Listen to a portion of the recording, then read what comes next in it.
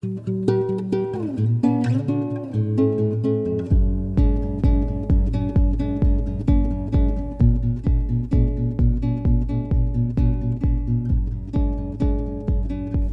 to another edition of the Untoxicated Podcast. My name is Matt Salas, and today I'm going to talk about Week 3 of the Shout Sobriety Program.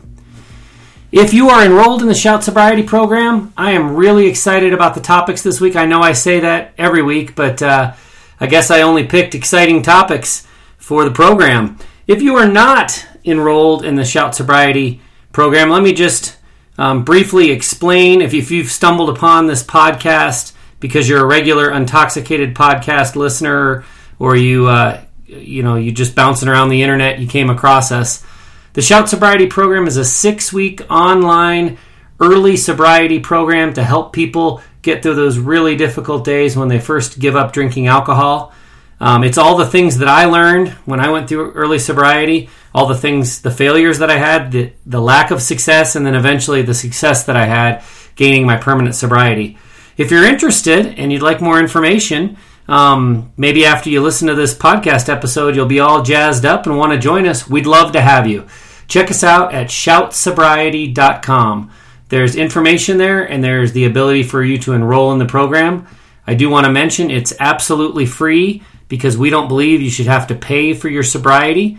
We do accept and welcome donations. We are a fundraising organization. We do accept donations to keep the program going, but there is absolutely no charge to join the program and to find your way to sobriety. So on to the topics for today, Week 3. We have 2 topics this week. The first one is about patience. We're going to talk to you about, we spoke a little bit about it when we were talking about brain chemistry, but we're going to talk more about what it means to give our brains time to heal from the addiction that we're trying to recover from. And then the second topic will be, again, just kind of, groundbreaking is not the right word, but it's just mystifying that everyone doesn't know about this topic and that it isn't incorporated in every recovery program out there. But the fact is, it isn't. Very few people talk about it. And the topic is recovery nutrition. What you eat can cure you. I've used that little tagline as titles to things that I've written in the past. But it's absolutely true. There is a way to speed your recovery through nutrition, and we're going to talk about that. But let's start with the topic of giving ourselves time to heal, having patience in early sobriety.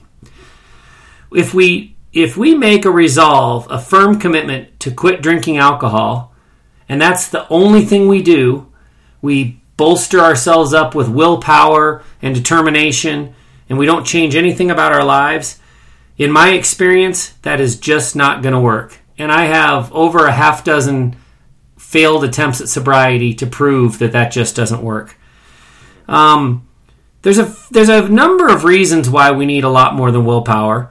One of them is the way society approaches alcohol versus the way society approaches other drugs that are equally addictive to alcohol. For instance, meth or heroin or opioids, other opioids besides heroin. It's not socially acceptable to take those drugs, at least not in the world that I live in. I have friends that are drinkers, but they're also responsible. They maintain jobs. They keep their house in order. Most of them have families. And in those circles, drinking it's not just accepted, it's promoted. It's expected even. But in those circles, it's not expected to smoke meth. That's just not part of the lifestyle. That's not something you'd expect to see. Heroin is not a problem. There's not a bunch of people shooting up in my neighborhood. I'm fortunate. I understand that. But the fact is, drinking early, often, all the time is a part of the culture that we live in. And again, not just celebrated, but even expected. If we go to a social occasion, there's going to be beer, wine, hard alcohol. And if we've got a history as a drinker, we're going to be expected to drink. So in addition to having the brain chemistry things to get over, the subconscious mind, learning to regenerate and retrain the way regenerate our neurotransmitters and retrain the way our dopamine is released, we also have the societal problem of dealing with peer pressure. I mean, it sounds silly. I'm 46 years old and I'm talking about peer pressure like I'm a teenager. But it's a real thing. If you go to a party with all your friends and for the last 2 decades they've watched you drink beer with them, and then all of a sudden you're not drinking beer, they're going to want to know what's up. So quitting alcohol as opposed to quitting other drugs, it's just drastically different because of the societal aspect. So that societal aspect is a big deal, and I want to talk to you a little bit about it. When I was unsuccessful in quitting drinking, my failed attempts at sobriety, I would have that determination. I would sit there. I can remember sitting there on a Monday morning many times in my bathroom, getting ready to go to work, my sweaty, pounding head in my hands, just so upset with myself, so full of depression, so full of shame, and also so determined that is it. I am never drinking again. I am going to do it this time. I'm never drinking again. And at that moment, as bad as I felt about myself, I mean, I didn't want to be alive. That's how bad I felt about myself. I was just so determined, and I really thought that was enough to quit drinking. So I would go about my week. Early part, middle of the week, there probably wasn't too much pressure to drink. But then the weekend would roll around, and if there was a social event on the calendar, I was going to go. I was going to be embarrassed and ashamed to not be drinking. I was going to have to explain to some people, I've just taken a break, or drinking's just, it's not my friend right now, or man, I hit it hard last weekend and I'm not going to drink this weekend. Those are all excuses that they're lame, frankly. People are going to look at you like, ugh. First of all, they're going to wonder if you have a problem that you're not admitting to. And secondly, they're going to think, come on, Matt. I mean, I've seen you drink lots of different weekends, every occasion that we have. What's going on? They're either going to dig deeper or they're going to pressure you to, oh, come on, you'll be fine. Just have a couple beers. Not everybody will. It's true when you've probably heard people say, and I'll say it too, most people that you're around, when you are drinking non-alcoholic and they are drinking alcoholic, most people are too caught up in their own world to notice or care. That's true. But your good friends are going to notice, and they're going to pressure you and give you a hard time, and at least have some questions, and at least try to convince you to go ahead and have a beer or two or a glass of wine with them. So I can't stress this enough. My strongest suggestion when it comes to social events and early sobriety is to not go, to cancel plans or to decline invitations. And in my case, and as I've read and researched and talked to other people, I think this is very common. The amount of time it takes you to build up your sobriety muscles to the point where you can go to any event and feel comfortable not drinking amongst a bunch of people that are drinking, it takes a year. There's a common theme here. I say it takes a year for a lot of things. Well, in my experience and the experience that others have shared with me, that's just how long it is. I know that sounds miserable. That sounds like such a long period of time. But if you're someone like me and you drank for a long time, in my case, 25 years, 2.5 decades of drinking, making a positive change in your life that's going to take a year, it's really not that much time. And it's definitely well worth it. So what I recommend is that we think kind of in the scope of a year, and we think about the big things that we know are coming. Regular events. Your neighbor down the street has a 4th of July party every single year. You know that invitation's coming. You've gone to it 10 years in a row. You need to prepare yourself. You need to prepare yourself to decline. The holidays, the holidays, there's probably a dozen opportunities for heavy drinking, invitations you're going to receive, things you need to be prepared for. You need to go through that list of events that you think you're probably going to be invited to.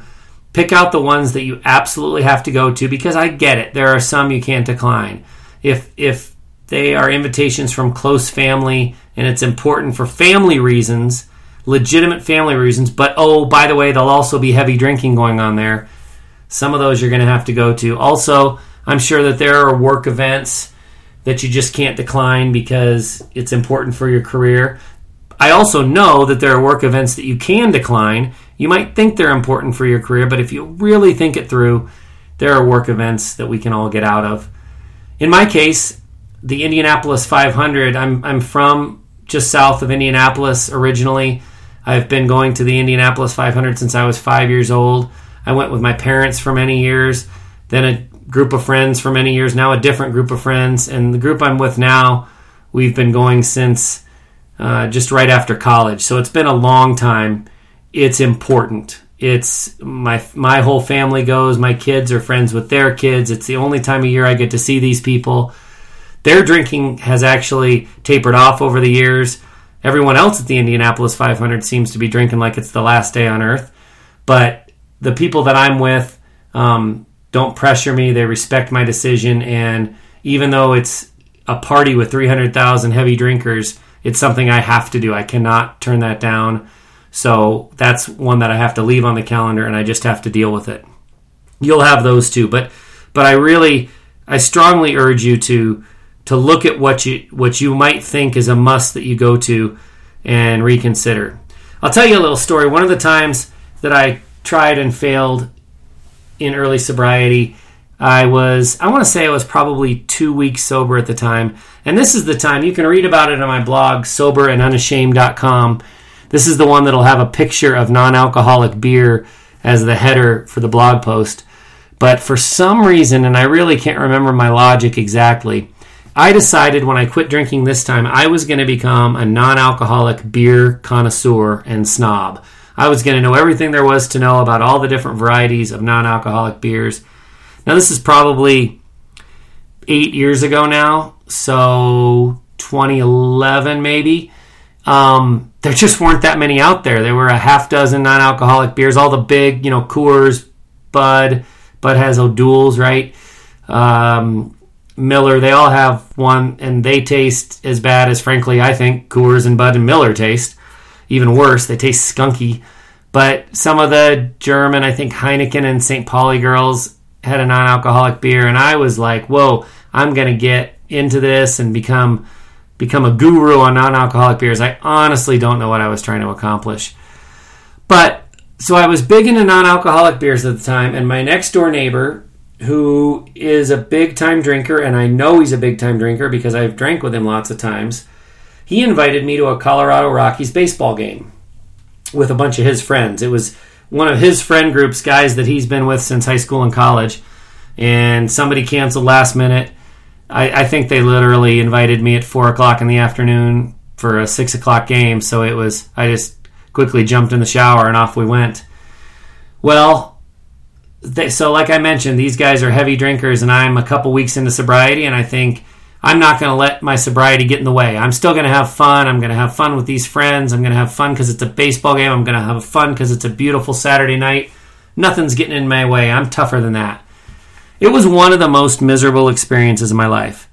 We didn't get to our seats before these guys stopped at a hospitality suite area and didn't order beers. They ordered hard alcohol, mixed drinks. And I thought, here we go. We got to our seats. They ordered a round of beers. They ordered another round of beers. I decided my best bet was to go and find a non-alcoholic beer somewhere in the stadium. This part of the story for me is hilarious. Major League Baseball stadium. When you're on the concourse, every 20 yards, there's another opportunity for vending. There's another little bar or restaurant thing where you can get a burger or a hot dog, and of course you can get a beer. I walked the entire concourse. I walked a circle all the way around where the Colorado Rockies play, and finally, at one place, I found this pathetic little display. There were about 4 cans of a Miller product, non-alcoholic Miller product, that were available. So I ordered one and got it poured, and then my idea was I'm just going to carry this beer around all night. I'm not actually going to drink it. I'll sip on it just a little bit, but this way I look like I've got a beer, so that all the people sitting around us at the Rockies game are going to think I have a beer and not think there's anything wrong with me. This is how warped our brains are in early sobriety. At least mine was, and a lot of people I've talked to as well. I cared what other strangers... Now, the guys that were at the game with, my friends, they know I'm not drinking. They don't understand why I'm not drinking. But they're already 4 or 5 rounds in, and I haven't had anything to drink. They know I'm not drinking on this occasion.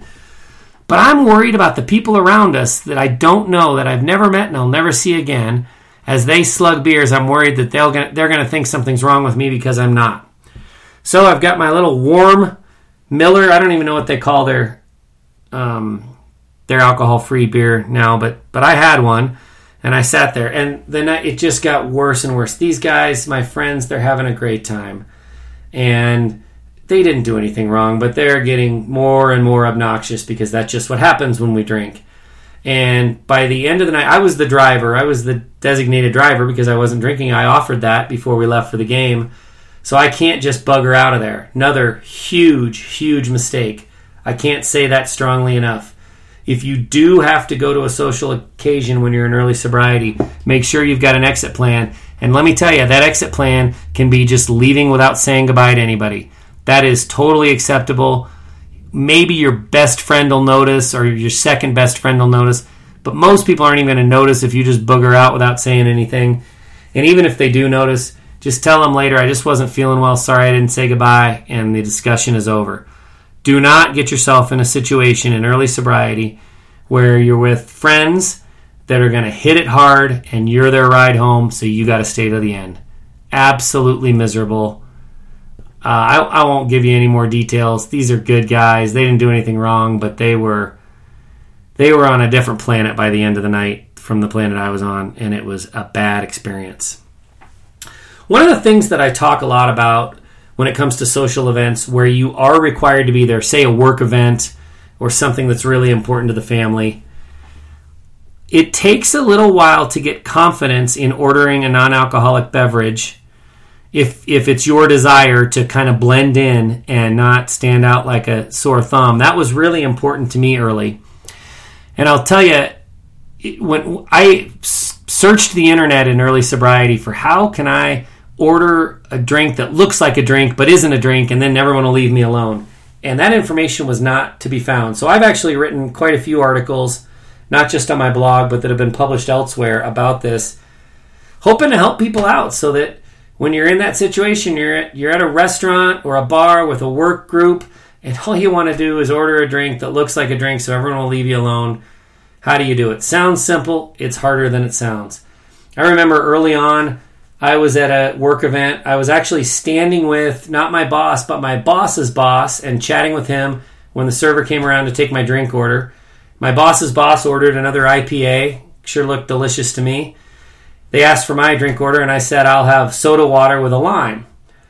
Well, the server goes away and comes back with his beautiful amber little frothy head IPA and then hands me a 32-ounce red plastic cup with Coca-Cola on the side and 3 straws sticking out of the top, and that's my soda water. It was embarrassing. It was embarrassing because everyone else who's drinking looks over and says, geez, what's going on with Matt? Everyone knew me pretty well and was surprised that I didn't get the exact same thing that my boss's boss got and didn't have a beer in my hand. And it just drew attention to me. It put me off my game. This was an event where, I needed to be ready to converse with people and be on my toes and know my topic and be charming and witty and all of that kind of stuff, like a lot of social events. And I was just decimated by this plastic cup. Again, it sounds silly to me even in 2.5 years of sobriety now to give a rip what anybody thought about that. But it's real. It's a real thing. When you're in early sobriety, that's a hard situation I put myself in. So now, one of the things that I recommend when you're ordering a non-alcoholic drink in a very alcoholic setting, don't apologize. I used to say, I'll just have a soda water with some lime, please, sorry, as though the server cared that I wasn't ordering a beer or some other alcohol. The truth is, the server's kind of your best friend. Picture yourself at a table for dinner with a bunch of other people, a bunch of friends or couples or whatever. There's 12 of you, let's say, at the table, and you're the one that's ordering a non-alcoholic beverage. That server knows that as the night goes on, that table's going to get more and more and more obnoxious as everyone's downing wine and beer, and you're the one person they can come to whose attitude, whose mood, whose demeanor is never going to change throughout the meal. You're actually that server's best friend. They're happy to see you. So when you order a non-alcoholic beverage, don't apologize. Don't apologize for a second. Be sure to order with some pride and some confidence, because that server's not looking down on you. That server is glad you are there. So another thing that I do when I order, I always say I would like soda water or seltzer. I would like soda water or seltzer with a lime in a glass, please. Make sure it's not plastic. And the reason I do that is I want to avoid that 32-ounce red plastic Coca-Cola cup incident. But I also just like to drink out of a glass. If I'm in an adult setting, in an adult event, and I've got this 25 years of drinking history, the glass with ice, with the lime on top, little swizzle stick to mix the lime juice around, that feels adult. It doesn't feel alcoholic. It doesn't feel like I'm drinking or I'm doing anything wrong. It feels like I'm a big boy at the big boy table. So for me, that's important. That may or may not be important for you. A lot of people I've talked to have said, yeah, that means something to me to be drinking a beverage that makes me feel like an adult, even though it's not an adult beverage. So order that with confidence. I'd like a seltzer water with lime in a glass, not in plastic. I often say, like a beer pint glass would be a good glass. I try to help the server along because I don't want them to bring me a 9-ounce shorty glass and then I have to ask them to refill it 3 or 4 times. I want my beverage and I want to be able to hold it and I want to be confident and proud to have it. Again, might sound silly, but believe me, for most of us, this stuff's important. So that's pretty much what I want to say about giving ourselves time to heal. Again, I'll emphasize it is a year. It's a long time. For me anyway, it was a year. For you, it might be shorter, but be prepared for a year. Look at that social calendar. Cancel whatever you can and prepare for the things that you can't cancel. I'll give you one last tip. I've written about this. I believe it's okay to tell little white lies in this situation. I've gotten some blowback on that. Some people say, gosh, you're trying to quit drinking, you're trying to clean up your life, you're trying to be a better person, and you're getting advice to lie. That doesn't sound like being a better person. But I think you've got to look. I'm not very much of an ends justify the means kind of a guy. Not very much at all, actually. But this is one case where I look at it and say, listen, if you've got to lie to someone and say, listen, I'm not drinking tonight because I've got a big report I've got to give in the morning, or I've got to make a run to the airport after this party and pick up my grandmother, or I'm chaperoning my daughter's sleepover and there's going to be a bunch of kids over and I can't drink before that. If you've got to make up something like that to get you out of drinking in a situation where you know there's going to be heavy pressure to drink, in my opinion, that's the lesser of the evils, and go get them, Tiger, because if that makes you feel better than just saying or trying to start a conversation with someone about how you're no longer drinking while they're in the midst of drinking, I think that's legit. That reminded me one more thing about that. My recommendation is to try to never talk to people who are drinking about not drinking while they're in the act of drinking. It rarely goes well. I've had a few instances where it did, where people just really loved me and really wanted to know what was going on. But most of the time when you talk to drinkers about the fact that you've quit drinking while they're drinking, I mean, people are a little bit self-centered. They just are. And they start to think that you're judging them while they're drinking, when in most cases that's the very last thing you're doing. All you're trying to do is fly under the radar and get through the evening, and people start to think you're judging them, and they get their back up a little bit and get defensive. Well, I'm not an alcoholic. What? I didn't say you were an alcoholic.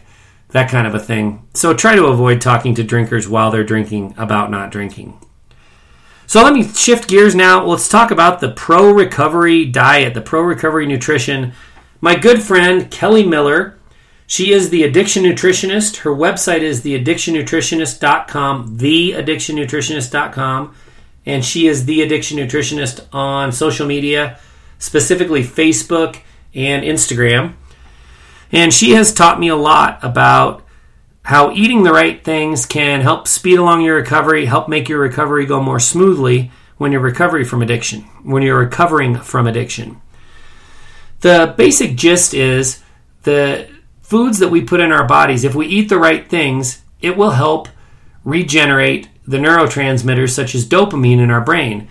In addition to our dopamine and other neurotransmitters being hijacked by alcohol when we were drinking, they're also depleted. And so we need more of those guys up there. We need more of the chemicals, the neurotransmitter chemicals. And what we eat does affect that. Kelly's a lot better at explaining the details, the chemistry behind it and what's really going on. But let me tell you what I know, and that is if we hit the right things on our plate when we sit down to eat a meal, we're doing the right things and we're helping to regenerate. So what Kelly has taught me is we should try to stick to 3 meals a day.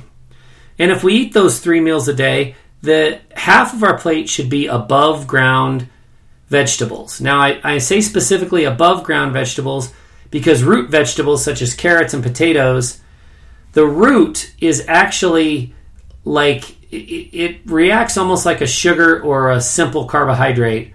And we talked last week about how sugars and simple carbohydrates are not good for us in early sobriety or in recovery really at all. So I'm not saying I no longer eat carrots or potatoes, but I don't load up on them. I make them kind of a secondary item. And what I try to do for my meals is have half of my plate be above ground vegetables, lettuce, spinach, a lot of bell peppers. I eat a lot of broccoli, a lot of cauliflower, above ground vegetables. A quarter of our plate can be complex carbohydrates, not simple carbs, not sugars, not white flour, but whole wheats, whole grains, and fruit. So a quarter of our plate should be a combination of complex carbohydrates and fruit. And then the last quarter of our plate, this is probably the most important one, this should be fat and protein. Now, I've said for years, I wish the fat that we eat was named anything other than fat because we probably wouldn't be as afraid of it. I remember I went on a low-fat diet back in the late 90s, and I actually lost a ton of weight on that diet, but it was not good for me.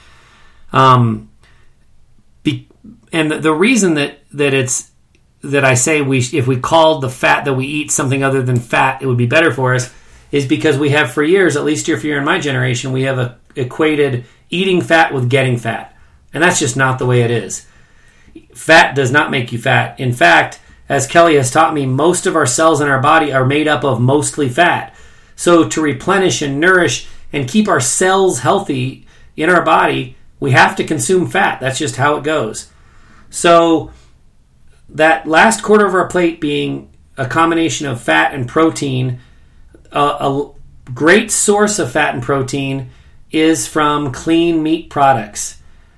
Again, one of the things that Kelly has taught me, I love milk, so I have a lot of dairy. The milk that we consume should be whole fat milk, whole milk. Skim milk, which I drank for years and years and years, is really just sugar water. By taking the fat out of the milk, we're taking away nourishment that we really need, again, on the cellular level. And what's left is sugar and water in skim milk. And we know from what we've talked about in the portion last week on brain chemistry that a lot of sugar is really bad for us. Just falls in line where the alcohol left. So I drink whole milk now. It took a couple of weeks to make the transition from skim to whole milk, but I love it. One of the reasons that whole milk is so good for us, not only does it have the fat that our cells need, but it's also much more filling than skim milk. So it, along with a meal, helps us feel satisfied, and we don't so much have to eat as much, nor do we get hungry in between meals when whole milk is what we're drinking.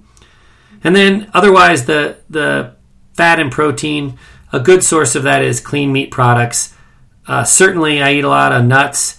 I eat a lot of avocado. I eat other sources of fat and protein, but I don't shy away from meat. I've definitely had a vegan period in my life, and then I've had a near vegan period, but that's no longer important to me because I've learned that a lot of that neurotransmitter regeneration comes from the fat and protein from meat products, and so that's no longer something that I'm afraid of. I actually look for it on 1/4 of my plate at every meal if possible. So that for me is the ideal. half a plate of above ground vegetables, a quarter of my plate complex carbs and fruit, and a quarter of my plate fat and proteins, lots of meat products. That's the ideal. The reality is that there are times when I'm in a hurry, I'm vacationing, I'm not the one who's cooking, and I can't be as specific as I'd like to be as far as what's on my plate.